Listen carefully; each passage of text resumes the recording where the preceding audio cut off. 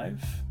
I'm Lucas, Chrono Kirby, and this is the place for musings on cryptography, technology, and whatever else is going through my mind recently. I guess to start this episode, we want to call it that off. I'd like to did a thread, Twitter. So the impetus for the thread was me pointing out I encountered a paper where the appendix was at least half of the paper. So the paper is like maybe 40 pages long, and of that, 20 were the appendix. And that's not an uncommon occurrence, actually. I've found that many cryptography papers do this. And first of all, I don't really like it. First, before I get into why I think it's bad, I'd like to acknowledge that probably good reasons for doing it. So one sort of noble reason to do it is that if you have a lot of background in your paper, then you may want to put that in the appendix, because it's not necessarily mandatory reading.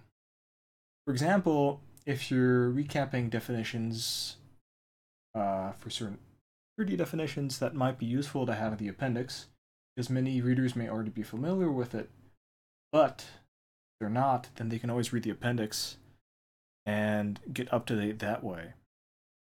So for example, if you're defining a new key exchange mechanism based on lattices, you might add the security definitions for, NCCA for chems.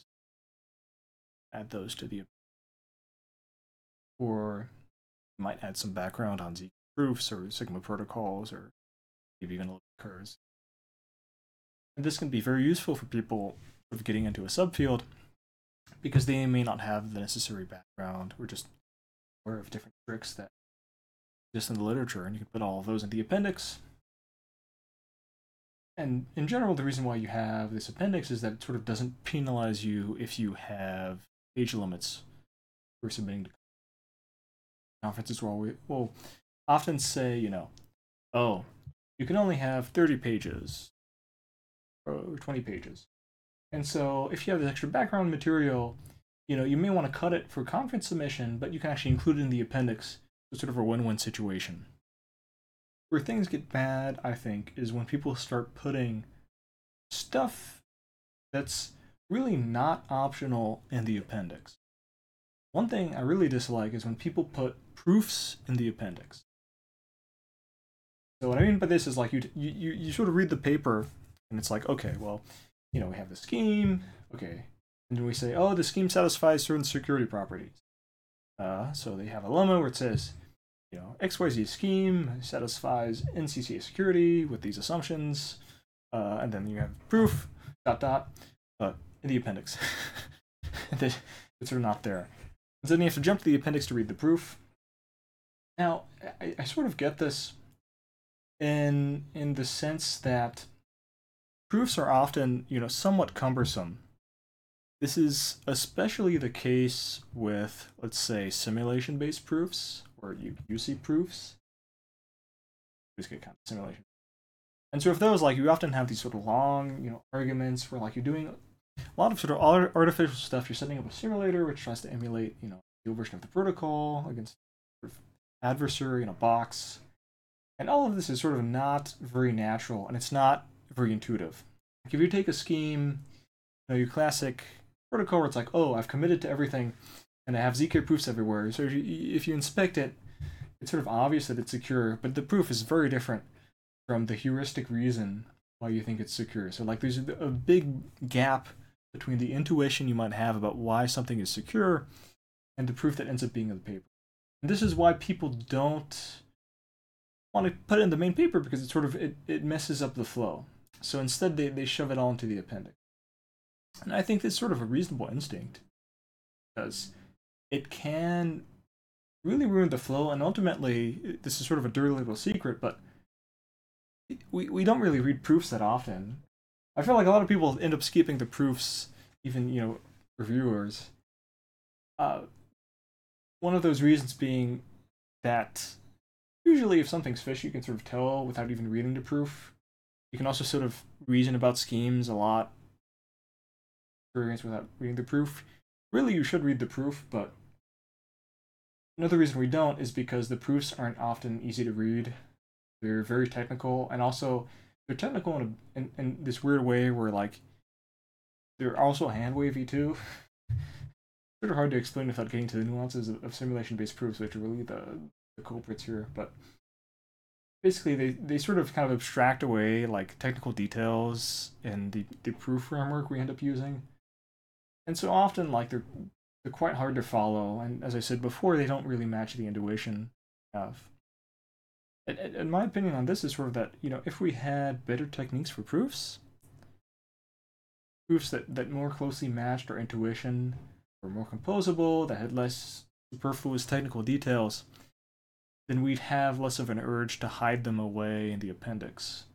That'd be my sort of solution towards that is, well, we need to get better at writing proof. One thing I did in a recent paper of mine is that I put, for the proof itself, I put sort of a proof idea section. I had a few paragraphs sort of explaining how the proof worked at a high level. And so the idea was that, well, if you weren't convinced just by reading the protocol and saying, oh yeah, this makes sense, this is sure, you could read the proof idea, and maybe that would convince you. If you're still not convinced, you can read the actual proof. But you could stop at any of those points and be content.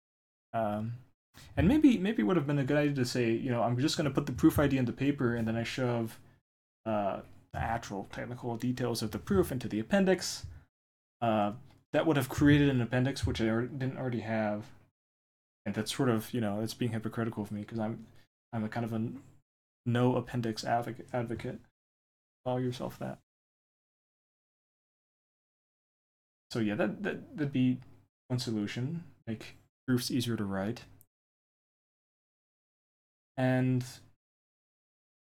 sometimes these appendices get a bit ridiculous with the backgrounds too. Like, sure, there's some merit obviously to adding backgrounds to the appendix, and if it's in the appendix, it doesn't hurt as much as having like huge backgrounds in the paper itself.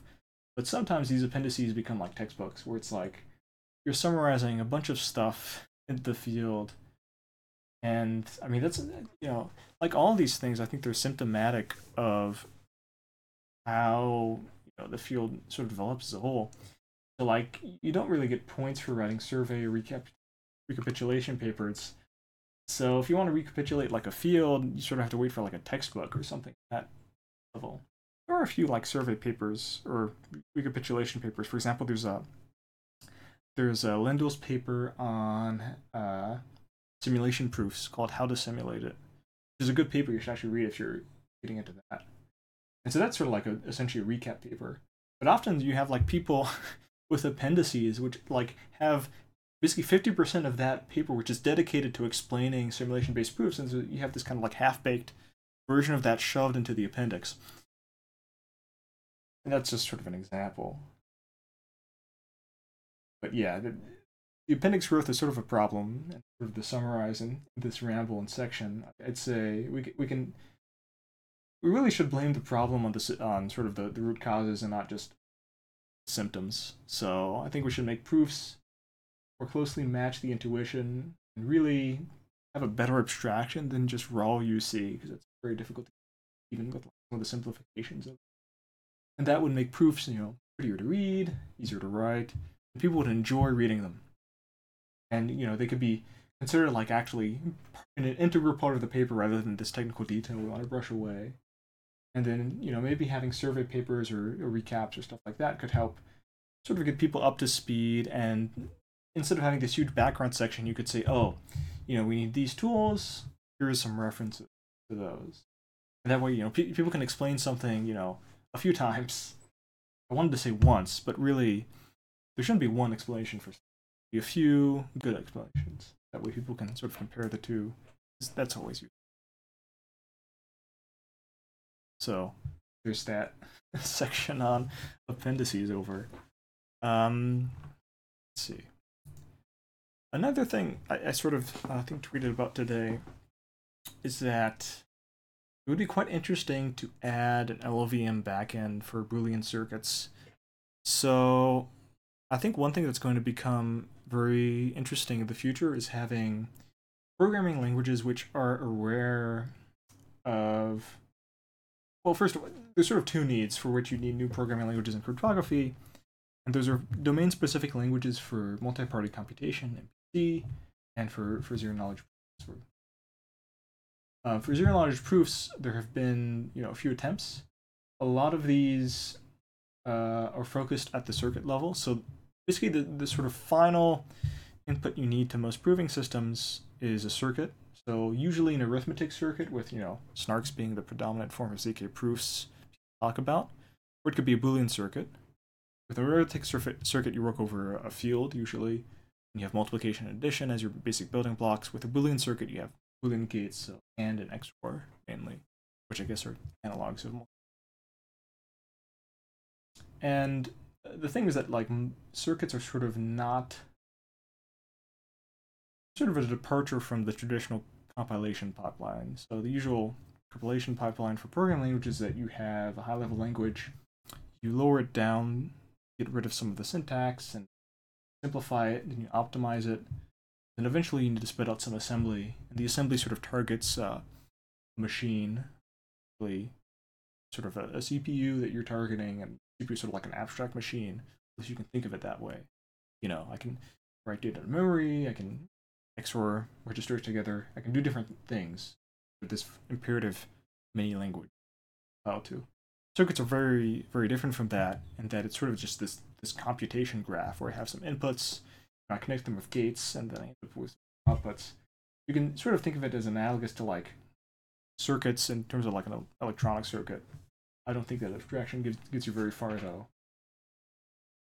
But the reason why I'd be interested in LLVM Boolean arithmetic circuit thing is that sort of LVM, for those in the know, it's basically an abstraction for the middle part of a compiler. So you have your high-level language, and the way it works is that you translate this high-level language into an intermediate representation called LLVM IR. And this is sort of represents like a basic imperative language with a lot of features stripped away. So you compile it down your expressive features down to simple constructs for an imperative language, but you don't optimize it yourself. LLVM takes care of all the optimizations for you. So for example, it can unroll loops, it can find better ways to express from arithmetic. Maybe it replaces a multiplication by a bit shift with a specific number or something like that. And then it also does, with different backends, it transforms this optimized representation into assembly for your target. So you might have assembly for Intel's instruction set, or assembly for ARM, or assembly for RISC-V even. And what's neat with LLVM is that you can benefit from these optimizations and these backends very quickly as a programming language designer. So Rust is one example of a language which does this. So it leans heavily on LLVM for its sort of backend. Rust has this nice expressive syntax and all these features, but the way compilation works is basically you can get rid of all this fluff, compile it down to a simple imperative language, you feed that to LLVM, and then it spits out some assembly. And what's interesting is that LLVM was first sort of, I think, developed by either the Clang team or someone closely, or some people closely related to them, because Clang still uses LLVM. That.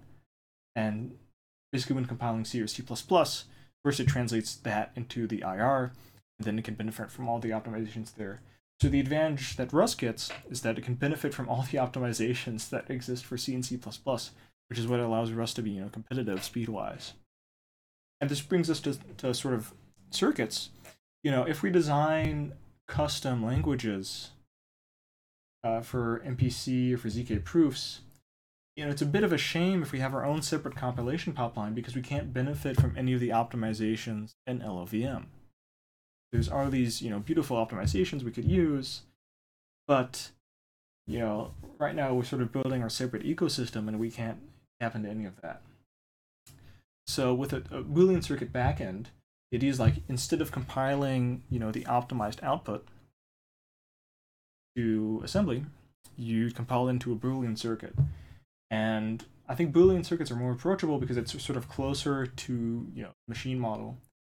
For example, like some optimizations might assume that you're sort of working on, registers which are like 64 bits in size, and you can do bitwise operations and stuff like that.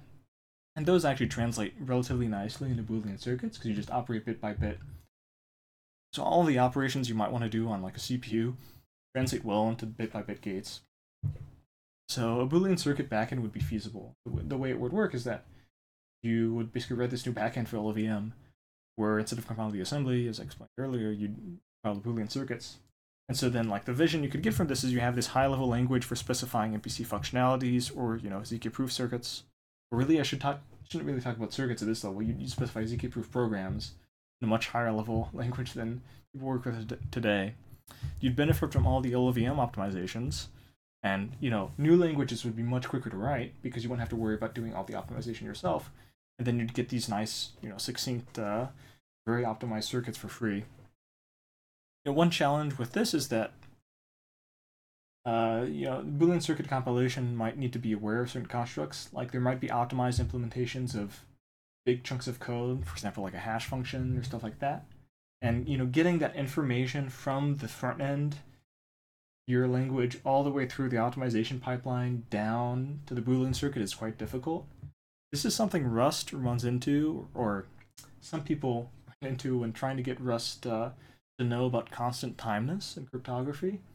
The one issue is that even if you mark stuff as constant time in Rust so that like it doesn't optimize it and doesn't fiddle around with your specially aligned instructions, which try to avoid timing signals and peaks. Well, LLVM isn't aware of this, so it can mess all your work up. And so you sort of have this as a pervasive problem. So one issue, this comes up more so, depends on how you set it up, but basically if you have a ZK program, this is more relevant, where basically if you have some inputs which are marked as private and others as public, and you can take advantage of the fact that certain things are public in order to implement certain optimizations, then you sort of lose this information as soon as you hit the LLVM side, because it's just not aware of the notion of private or public inputs, and so you might lose out on optimizations you could do on that.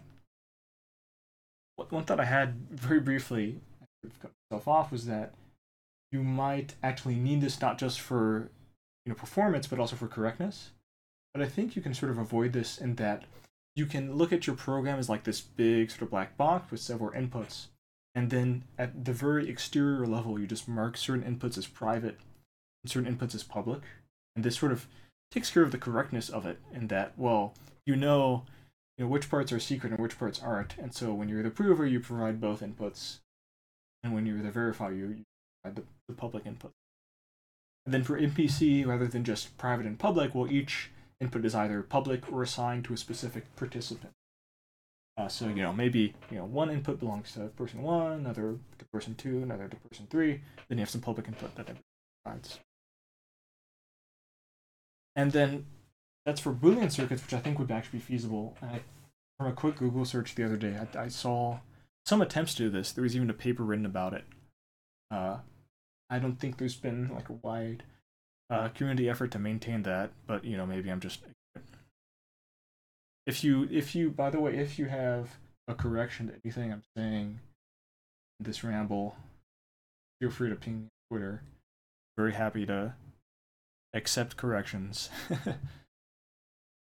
And then another issue is that, well, as mentioned before, the main way ZK proofs are talked about and consumed is via snarks.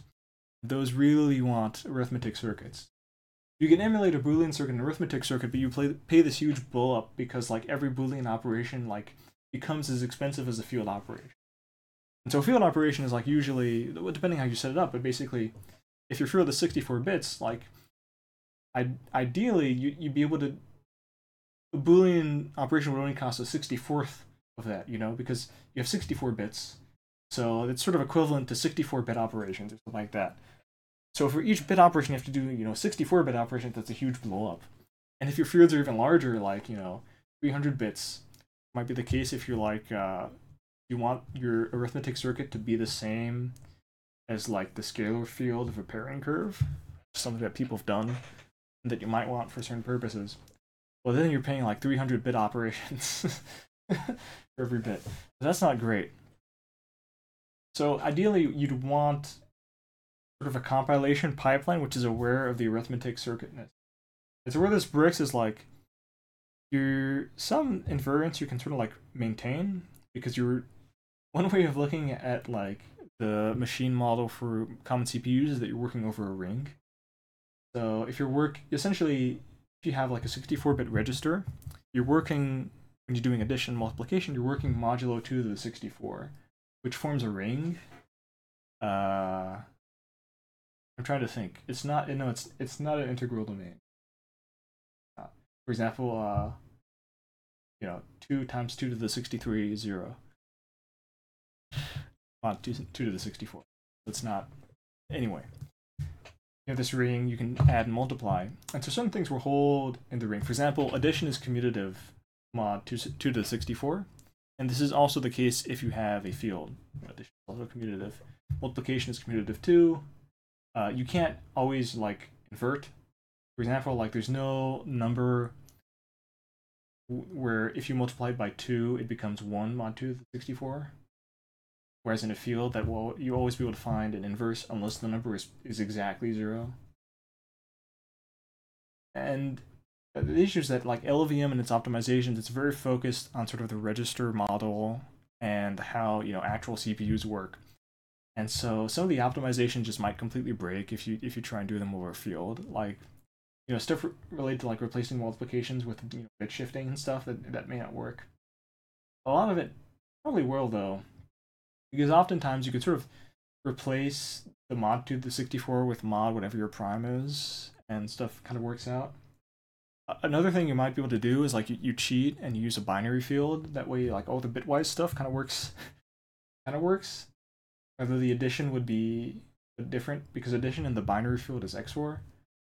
So you might be able to get more mileage out of that. But basically the issue is that like you might not be able to use the entire compilation pipeline of LLVM if you wanted to have arithmetic circuits. So ideally you'd have something like LLVM where you have all these sort of common optimizations to arithmetic programs inside of it that people could share with different high-level languages. And then it would also, compile to arithmetic circuits in an optimized way. Give you nice, optimized circuits and whatnot. Another thing with arithmetic circuits in the context of SNARKs is that you often need gadgets. I guess that's more of like an R1CS thing, but in general, generalizing a bit, a gadget is sort of like a neat way to encode specific instructions. So there's like gadgets for like elliptic curve operations, gadgets for other stuff. It's the one that comes to mind. And so you'd want your compilation pipeline to be aware of those gadgets. So ideally, you'd have this shared compiler infrastructure which has gadgets available and which people can contribute to and provide optimizations once and have all the languages benefit from. And if you separate the backend out, that'd be interesting too, because I mentioned R1CS, so that's sort of like one essentially way to specify an arithmetic circuit. It's not a circuit, but it's basically sort of an input to a proving system. And you might also have a raw circuit. You might also have like a quadratic arithmetic program. And so this could be like different backends for this new, arithmetic LLVM, if we're going to call it that. There's probably people that have thought of this before, and there's also like an ecosystem of libraries developing for different proof systems, which is definitely a spot where my knowledge is lacking. That's sort of a weakness of mine, that I kind of just write software that I find fun to write, and I don't have to integrate stuff like this for a job or stuff, because if you're working actual position, you do have to care about not rewriting the wheel and trying to leverage other people's work as much as possible. As for my hybrid projects, it's just I write what's fun, and reinventing the wheel is fun. So there's definitely some exploration to do on my side to figure out what people have been working on in terms of shared infrastructure. Maybe I could be an actor in this space and propose it. But yeah, those are just. I was not expecting to talk for like 15 minutes about this LLVM stuff, but I think this is pretty interesting. And I think, overall the field of programming languages for MPC and zero-knowledge proofs is very, very early. in the sense that we're still like a lot of programming languages are like at the level of abstraction of circuits, which I think is not really a long-term solution. I think it's good enough for now. It's like, yeah, but I think it's more of a stopgap. It's really kind of impressive what people have managed to do with how limited the tooling is, but there's so much more we can do. And a lot of people working on this problem, like the idea of having high-level languages for ZK proofs is not novel. I did not invent it, and a lot of teams are working on it, like sort of dogfooding it. Mina comes to mind with like snarky stuff.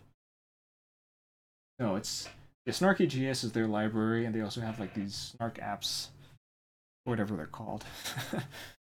I'm not the person to ask.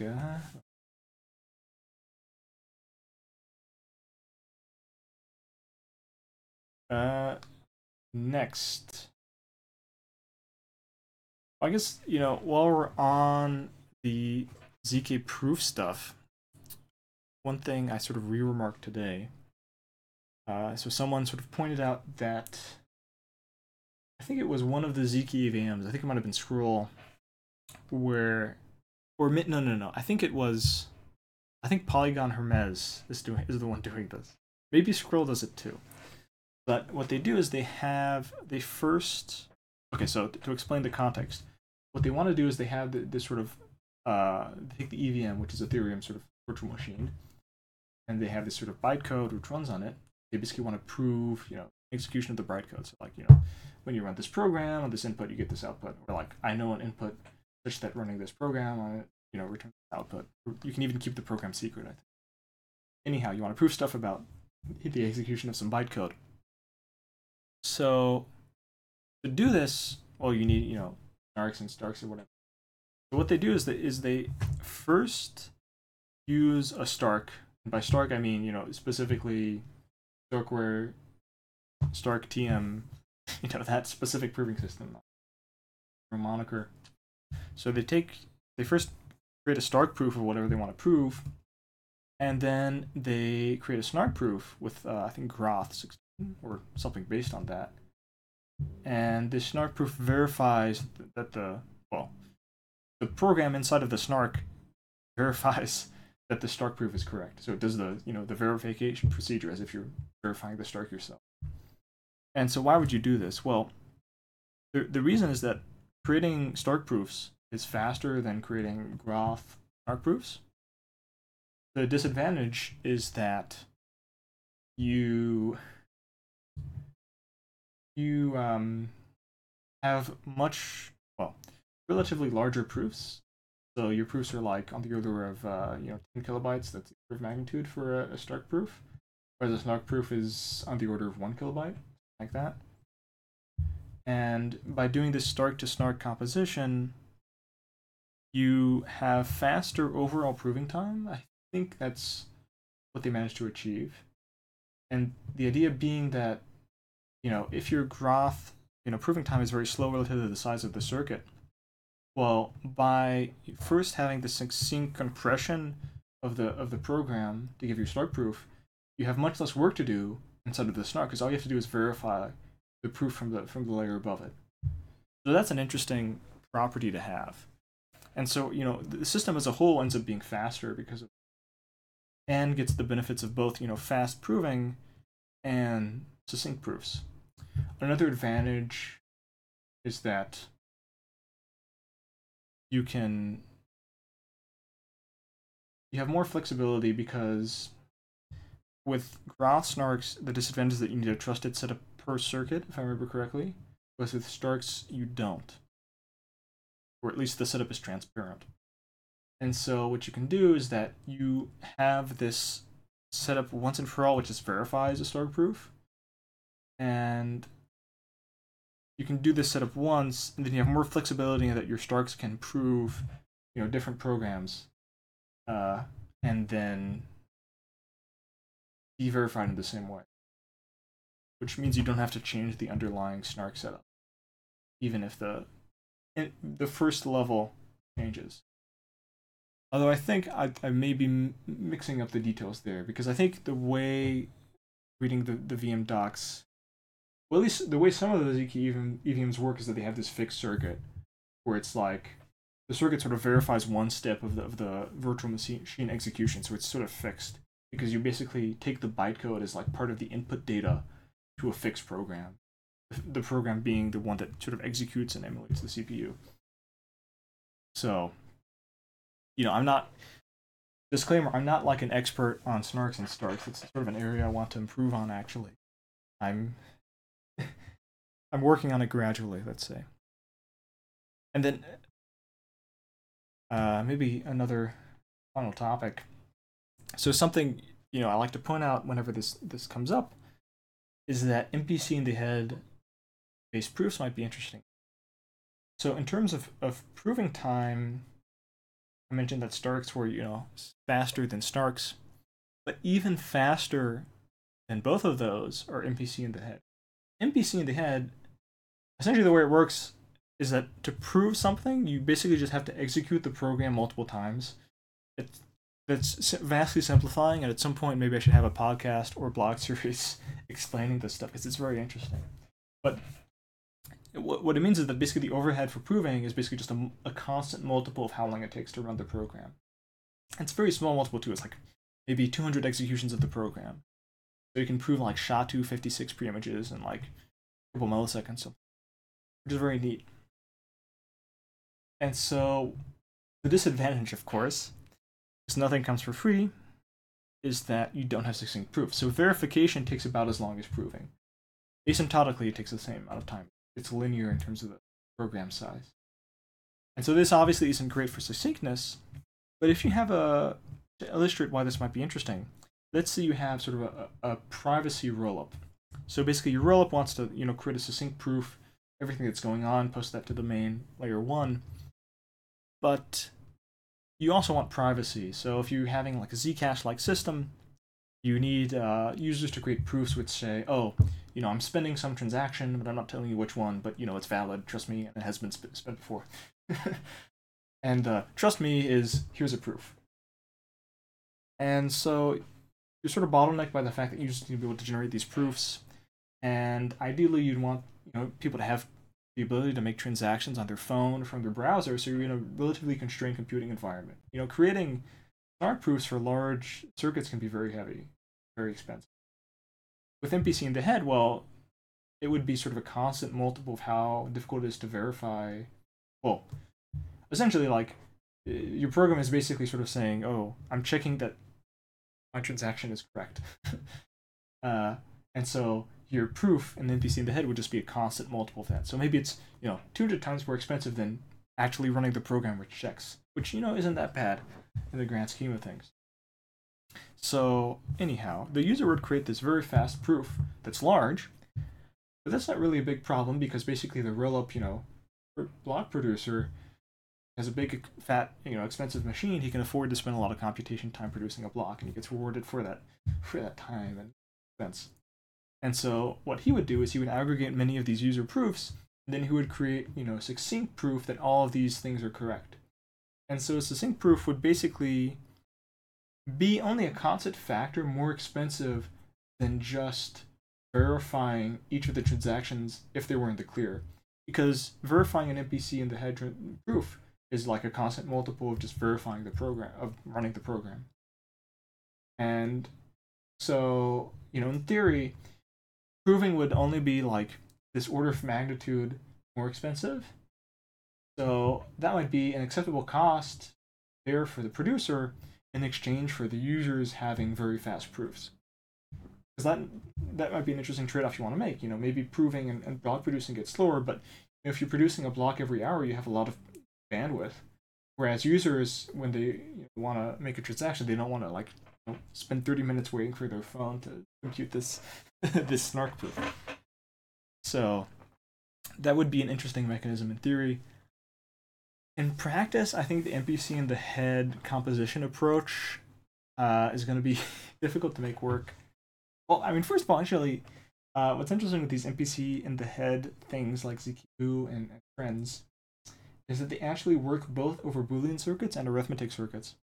So if you wanted to do this sort of composition, you'd probably want to end up with a situation where you use an arithmetic circuit, and the arithmetic circuit you use for your MPC in the head proofs is the same one that you use in your snark or whatever. That way you have this nice composition. Because one of the main costs of an MPC in the head proof is just running the program multiple times. Another cost, which becomes a bit annoying, is that you need essentially a hash function. Use a hash function for multiple things, but the two main things are generating a challenge, because MPC in the head, well, at least non-interactive MPC in the head protocols, they basically create a Sigma protocol. So that's sort of the three-move protocol, where it's like, I send a commitment, you send me a random public challenge, and I send you a response. And the idea is like, you use something called the Fiat-Shamir transform to make this non-interactive, where you replace the response, which is public, by hashing the first message I send you. And so if you need to verify the proof, you need a hash function. And if you're verifying in normal programming land, hash functions are very quick. But if you're doing snarks, having a hash function inside the snark is annoying because it's fast. It's a lot of constraints, a lot of stuff in the circuit that you have to include. And so if you compose, you run into this fact that you need the hash function for the Fiat-Shamir stuff. Maybe there's a way around that. You can use friendlier snark hashes like Poseidon or Peterson hashes. It's still relatively expensive. I think I read at one point that like the main cost of Zcash transaction proving was like proving that you had a path and a Merkle tree that was valid, which involves computing hashes. And you also need hashes for a random number generator. So you basically like sort of the way it works is that like your simulated execution of the program involves some randomness, because you basically simulate it with multiple people sort of computing it, so that, well, without getting into a full explanation, you sort of have multiple, in each run of the program you have multiple instances of it, multiple basically virtual parties running the program, and they sort of exchange messages which are randomness. And so to have a succinct proof, instead of including the randomness in like your proof, you include a seed which you then hash to get the randomness. And if you do this in Snark, once again, you pay the cost of the hash in terms of your constraints, and that's like expensive. So one thing you could do to avoid that, I guess, is that you could instead accept a slightly longer proof, which includes the randomness explicitly, and that avoids the need to have an extra hash call. Well, whether in the Snark. But once again, you can't really avoid the hash with the Fiat-Shamir. And this sort of brings me to a point, which is like, one interesting thing with MPC in the head is that it's an extremely flexible paradigm for creating ZK proofs. So there hasn't really been work on making MPC in the head protocols which are tailored for this kind of recursive composition. And I think you could do a lot of interesting work on trying to optimize specifically for this use case, keeping in mind sort of the general use case of, I want very fast proofs for the user at the expense of the person aggregating them. And I think there's a lot of interesting stuff to do in making this specific use case much faster. Yeah.